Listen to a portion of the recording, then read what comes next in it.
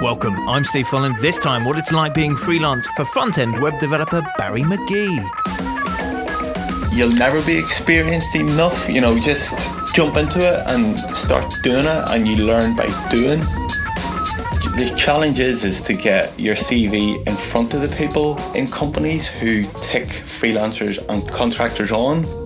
So I wrote a little tweet and said, I'm a front-end developer and I'm now available. Link my CV to it. That got me 30,000 impressions. 500 people that landed on my CV that would not have landed on my CV if it was not for it. From my point of view, it was a successful experiment and something I would do again.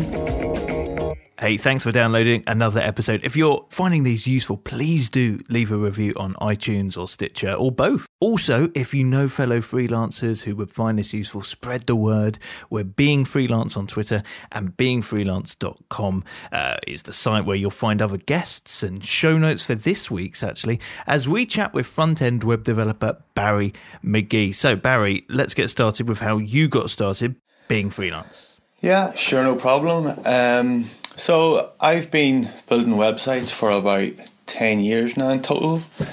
I started off in full-time work when I left university. I went straight into work for the BBC. So I was there for 5 years or thereabouts. Then did a year in the digital agency world. But during that time when I was in the BBC and also in the digital agency world, I was always taking on small little freelance jobs where people I know or friends of people I know would say, starting up this thing and I need a website. So I was always taking on the smaller types of freelance projects. And the idea was that at some stage I would move to be a full-time freelancer. So that opportunity then came in 2013 when the full-time job that I was doing ran into some financial diffs and I was made redundant, which was a little bit unexpected at the time, but it was actually a really good kick up the arse, if you will.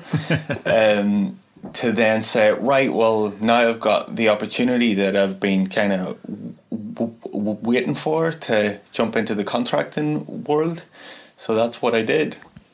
So it was always like your dream, and you must have picked up a heck of a lot of experience in the BBC and doing agency work as well. But, sometimes we do need that reason to jump. Yeah, it was just one of those things where I was thinking if I'm going to be a contractor or a full-time freelancer, particularly in the web development world, it was probably just me, but I had the perception that if you're going to be a contractor, then you need to be really, really, really fantastic at what you do. And I'd always thought, I'm not quite there yet. I've not yet got enough experience, not quite got enough experience. So I'll stay for another couple of years in a full-time role, pick up experience in this field, which I've not yet been doing very much in, or with this technology or with this tool. And I always was kind of thinking, well, and then when I get experienced in those tools, then I can move to be a full-time freelancer. But it turns out, and what I now know is that, especially in the technology world, web development world, you're never going to know the amount of stuff that you could, because the more you know, the more you don't know. If that makes sense, the goalposts are always kind of moving. Yeah. When it came to it, the opportunity kind of came to me, and that's when I jumped into it. And did those small jobs that you spoke about taking on the side, did they help you when you went freelance? Did some of those people, did they end up being clients, or was it the fact that you could use it as portfolio work, or just the experience? I think it was more so the experience of working with people on a one-to-one type basis and kind of understanding what their business requirements were and where I could add value to them. And even apart from that, the whole kind of the idea of doing your taxes, the idea of sending your own invoices, and you have to manage the expectations of maybe one or two different clients at one time. Those were all skills which I had picked up. So it meant when I moved to being a full-time freelancer, those were skills that were already there. Yeah, especially if you're doing, I imagine if you're working at somewhere like the BBC, you must be part of a pretty big team. And suddenly you're on your own, you know? Yeah, when you're in the BBC, there's a lot of people in it. It used to be when you told people, yeah, I work in the BBC, they'd be like, oh, my friend works there, do you know Joe Bloggs? And I'd be like, well, there's, I think there's 20,000 employees, and it's a big place. You must be used to that, being from Ireland, though. Don't people do the same thing when you're from Ireland? That is true, yeah. They mentioned, you're from Ireland, oh, my friends. And I'm like, no, that's my cousin. But yeah, in the BBC, which is a fantastic place to work, I must say it did give me a great springboard. When I first came out of university, the chance to work with some really experienced and talented people has really stood to me as time has went on. And the thing is that there's always somebody to call on, be it somebody who was just down the corridor, or you had the internal tools where you could say, I'm stuck with this particular thing. But particularly in the web development world, there's a lot of really good and talented people who will man the discussion forums on the internet. There's websites like Stack Overflow and websites like that, where if you are stuck with a particular tool or technology, you can almost guarantee you're not the first person to be stuck. So even though you're on your own, you've still got this huge community behind you. Yeah, definitely, yeah. You said those first small jobs were kind of tended to be people you knew or were recommended to you. When you finally went freelance, how did you start finding clients? How do you find them now? Well, I think possibly front-end web development and the tech contracting world in general maybe a bit of a difference between perhaps some of your listeners to this podcast that might be, say, freelance photographers, or generally jobs that are quite small and don't take a very long period of time. So the challenge that those guys have got is when they get a job, it might only be 3 or 4 days to maybe 10 days. Whereas in my line of work, generally 3 months or 6 months is the type of roles that I will be going for. So the good thing about that is once you have a role like that, you kind of know that's where you'll be for a significant period of time. And then there's a possibility that will get extended as well. So when I first started off, when I got the news that I was being made redundant, the first place I kind of went was the job boards, so websites like CW Jobs. But it turned out actually that through LinkedIn, a colleague that I had previously worked with had found out that the company I was with had made a few redundancies, and he was looking for a front-end developer at that time, so he reached out and got in touch, which is really quite cool. Now, here's an interesting thing, because you mentioned LinkedIn there. Yes. I first discovered you, as it were, because of Twitter. Right. You suddenly appeared in my timeline as a promoted tweet. How did you go about that? How did that pan out for you? Yeah, so that was an interesting little experiment that I did. I found myself just before Christmas passed, the contract I was in was coming to an end, and the thing is with the longer term contracts that coming up to the Christmas period, it's kind of a strange time because teams are either going to the Christmas party or they're just back from the Christmas party, and once you get past like the 5th of December, then things just wind down. And I was like, so how can I get my portfolio out there and in front of people so that when the Christmas period is over, in the first week of January, I've got something to come back to. So I previously talked about, you can upload jobs to the jobs boards and stuff. But what I've increasingly found that more valuable contracts are if you can speak directly to a company instead of going through a third party. So the challenge is to get your CV in front of the people in companies who take freelancers and contractors on without going through a recruitment company. So I'd been putting my availability on my LinkedIn profile and on my Twitter profile as well. And I just kind of thought, well, why? Like, I see all these other companies who are pushing themselves onto my timeline. Why don't I just experiment with that? So I wrote a little tweet and said, I'm a front-end developer and I'm now available from such and such a date, linked my CV to it, and then just went on the Twitter website, and they make it really quite easy. You just stick in your credit card and they give you a whole pile of options, and you can really, it's a bit like Facebook ads as well, you know, when you get that slightly odd thing that you get an ad from Facebook that's very targeted. Well, you can really target quite to quite a niche with the Twitter ads.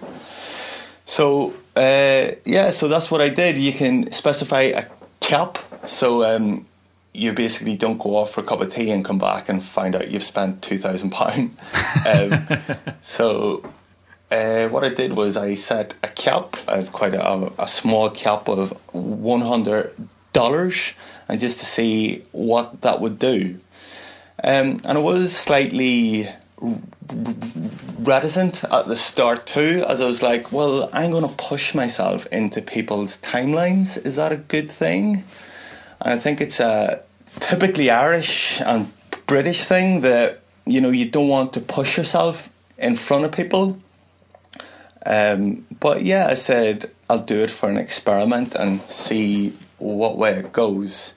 And it was really quite good. I got a lot of interesting people get back to me. Some people were just slightly confused, or like, why are you in my timeline? What's going on?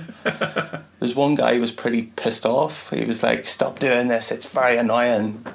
But yeah, there was a couple of really interesting people got back to me. A guy from Sainsbury's, a guy from the Financial Times. Wow. Like, so yeah, pretty, pretty big guys. It wasn't people getting back to me saying, so I've got a one-page website I need built in, you know, the middle of nowhere. It was quite from my point of view, it was a successful experiment and something I would do again. So that's $100. So what's that, about 60, 70 quid, something like that? Yeah.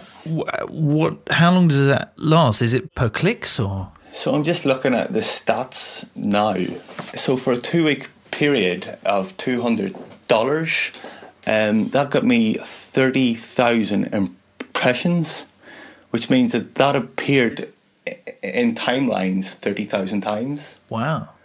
Now, the uptake wasn't that good. It was only a 2% uptake. So just 2% of those people actually clicked on the link, which went through to my CV. But still pretty good. Still 500 people or thereabouts that landed on my CV that would not have landed on my CV if it was not for it. It's very good is what it is. Yeah. And what did you tick? Like, I'm intrigued as to the options. Oh, right, Is it like London? Is it like... Yes. So you can segment if they're in the United Kingdom. I don't think you can actually go as specific as a city within the United Kingdom. But you can segment between male and female. Obviously, that didn't make a difference to me. You can specify different categories. So if people, if they like business and news, technology, politics and current events, and then you can actually specify keywords that they may have put in their bio. So, for example, I targeted tech leads. So if people have said in their bio they are a tech lead, that generally means that they lead a technical team. So that might be the type of people who would not only know of a team that needs a contract front end developer, but perhaps be the person who you'd be faced across the interview table. Man, that's so powerful. Yeah, it is. I'm actually surprised not more people are doing it. Yeah, well, maybe now they've heard this. Possibly, yeah. There would be. I think though it's one of those things that takes a while to catch on, doesn't it? It's we're used to seeing just big brands promoting to us, not individuals. Yeah. But you as an individual, as a freelancer, you are a brand. You're after something, and if you can target that, that's a really great thing. Yeah, it definitely is. And, when you look at the stats and, if you look at in the offline world, like how difficult would it be to get your paper CV in front of that amount of people? 500 people went through to my CV. It's difficult to know how many of those people were like, what is front end development? What is this? I thought this was Kim Kardashian.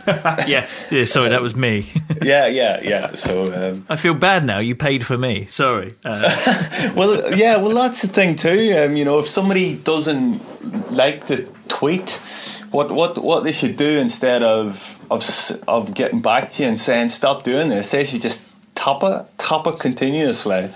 And then, yeah. Oh, don't give them ideas. True. That's so true though, because if you've ever, I quite like reading the comments like under like Tesco promoted tweets and stuff like that, because people get really pissed off. Yeah. They either get really narky or really funny in a nasty way. It's true. And but actually, if we were all just to click on the tweet and watch the video and all of that would probably cause them more grief. Yeah, definitely would. And it's a strange thing, like people who use the likes of Facebook and LinkedIn, Twitter, they get really pissed off that this free thing that they're using is somehow trying to pay for itself. They're like, well, you do know if it no longer pays for itself, then at some stage you will not be able to use it because it will not be there. So it's quite odd the way people get so pissed off. True. Although, do you know, when you say about, targeted ads and stuff, I've noticed on Facebook a lot now, I get weight loss and slipper adverts. What the? I don't know, because I rarely actually post anything, so I don't know, they're looking at my age or... Yeah, you've now fell into that target. Yeah. What's worse is, I clicked on the slipper advert. Well, now that will follow you around the internet until you eventually buy a pair. Yeah, Barry, they did look like good slippers, though. Got to be said. Well, I've got a good pair on right now. I don't mind telling you. I'm wondering whether, because of the nature of your work, that makes the whole finances thing a lot easier, because you've not got several clients spinning plates at the same time. It's almost a bit like being employed, except that you've got to keep marketing yourself is probably your biggest challenge, isn't it, rather than finances, I would have thought. Yes. I think from that point of view, I think that the industry that I'm in does make it a lot more comfortable for freelancers in terms of getting a lengthy period of time. So you've got quite a lengthy engagement, be it 3 months, 6 months or longer.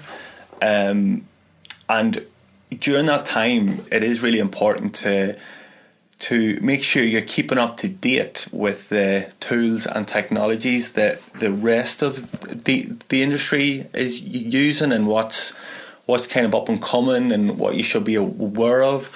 Because the danger is that if you're with one company and using one technology or one set of tools for a period of time, when that contract then comes to an end, and you're then I'm now back on and available for work. You take a look out there, and all the job adverts are looking for something else, or the new tool or the new trend. So you do have to keep up to date with those types of things. So is one of the challenges actually going into these places as, having to fit into a team? Or is the team made up of loads of other freelancers?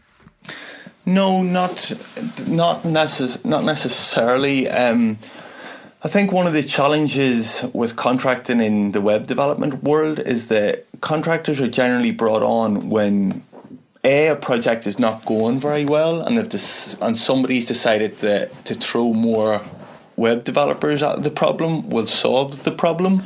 So you may be starting on a back foot to a certain extent. That can be one problem. The other problem is sometimes you go into a team and the rest of the team who are not contractors know that you are. There's a kind of preconception that contractors are paid this ridiculously good day rate, so you're kind of expected to do twice the level of work that the full-time people are doing, which is not necessarily true. So that can be a challenge at times. On the plus side, all of these people that you're then working with, and you're there for quite a long time, become potential people to refer you in the future. Yes, and that is a very good thing, and that's a great thing in the past where I've connected with ex-colleagues on LinkedIn, and then they're friends with people in the web industry as well, and they're like, so we need a front-end developer but can't find anyone. They can then go, oh, I worked with this guy on such and such a project. And what you alluded to there as well, because it is a long engagement, you do have a certain amount of time to kind of get in, see what's going on, and then prove your worth. What's the biggest buzz that you get from being freelance? The biggest buzz is probably when I send off the invoices. To be perfectly honest, I quite enjoy that because you've did work, and you've got to a place in a project where you can now say, okay, it's time to pay me. But aside from that, because lots of people will say the financial side of things is the freedom that you get from freelancing. I really like the flexibility of it. When you're a freelancer, you can choose where you work, when you work, and you've got that flexibility. And a nice buzz I get too is when you're coming to an end of a project. You can be like, okay, well, this is interesting. In 30 days' time, I've no idea where I will be. Where will my next desk be? No idea. Do you actually, with that in mind, do you get paid monthly or weekly? Who dictates that? So it's entirely up to you to dictate when you get paid.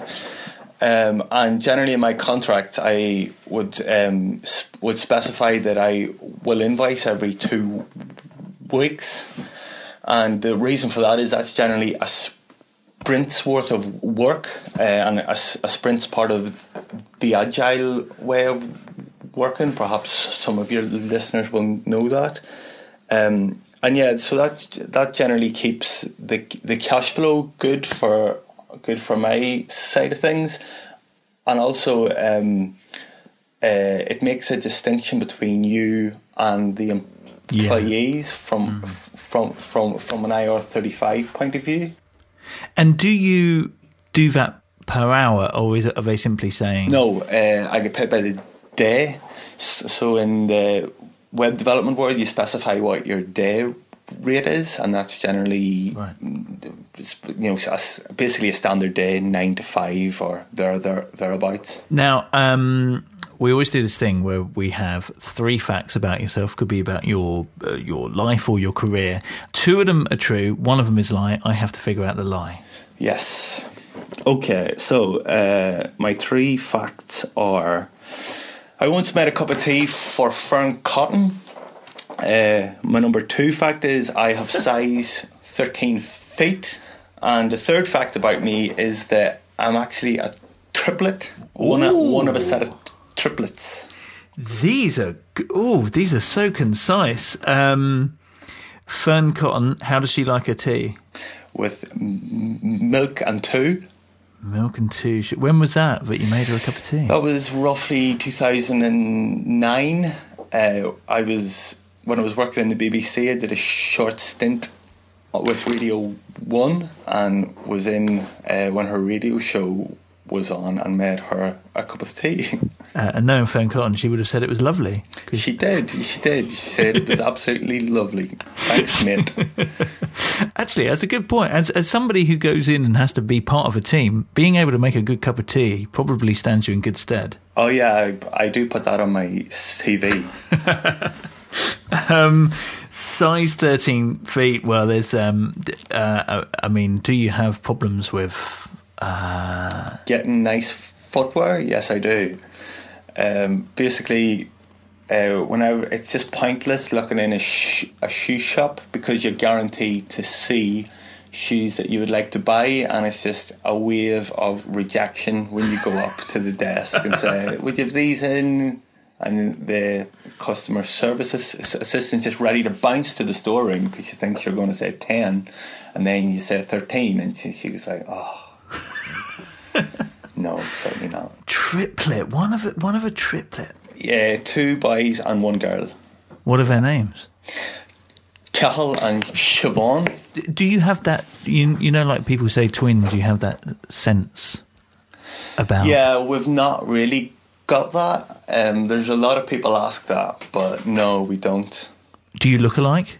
Did your mum used to dress you in sailor outfits? Well, kind of, but then because obviously we're not all boys or girls, we're non-identical.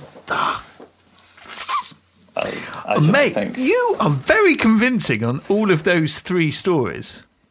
Yeah, that's what the judge said. Okay. I mean, if I were to pick you up on something, would I remember that Fern Cotton wanted 2 sugars from 6 years ago? It was Fern Cotton. She's a very good-looking girl. Size 13 feet, you were very convincing about the pain that you felt. I don't think you're a triplet. Very good, Steve. I am not. Yes! Barry, you have no idea. I've been playing this game for ages and I've never got it right. I know. I've been tuning into your podcast. I'm thinking this will be a breeze. Now, if there was something you could say to your younger freelance self, yeah, what would it be? Well, I would just say what I said at the start of this podcast, which is you'll never be experienced enough. You know, just jump into it and start doing it, and you learn by doing. Nice. It is good and it's succinct. Barry, thanks so much. No problem, Steve. Thank you very much for your time. And I do hope that as I'm sure you've picked up and your listeners have picked up, I've been blessed with a stammer. So hopefully my stuttery delivery here and there has not been too bad. These kind of speaking engagements are something which I always instinctively say no to because of many years in school, etc., of avoiding public speaking. But I joined the worldwide network for people who stammer called the Maguire Programme, and a central tenet of that is that you must push yourself outside your comfort zone. So that's now what I do as much as possible. Have you been asked to do any, speaking, Not like conferences and stuff. Yeah. I do generally get asked when I go into contract gigs, so you're coming in here to do this body of work. Can you explain to the rest of the company why you're doing it type thing? So that's generally always good practice. Yeah, that's true. In those kind of... They normally have like stand-up type meetings every day where you've got no choice but to... Yeah, and now even like my current contract, they're actually based in Norway. So I'm actually projected onto a big screen in Oslo. No way! Yeah. Every day? Each day at 10, yeah. That's so cool. Yeah. It's like you didn't turn up to an award ceremony. That's a good point. Barry, thank you so much, really. Oh, where can people find you online? You can find me Barry McGee. So that's my full name. That's what I am across all the different things. Twitter, LinkedIn. Or barrymcgee.co.uk actually, and you'll find them all linked from there. Of course, we have the show notes as ever, beingfreelance.com, so you can find stuff there.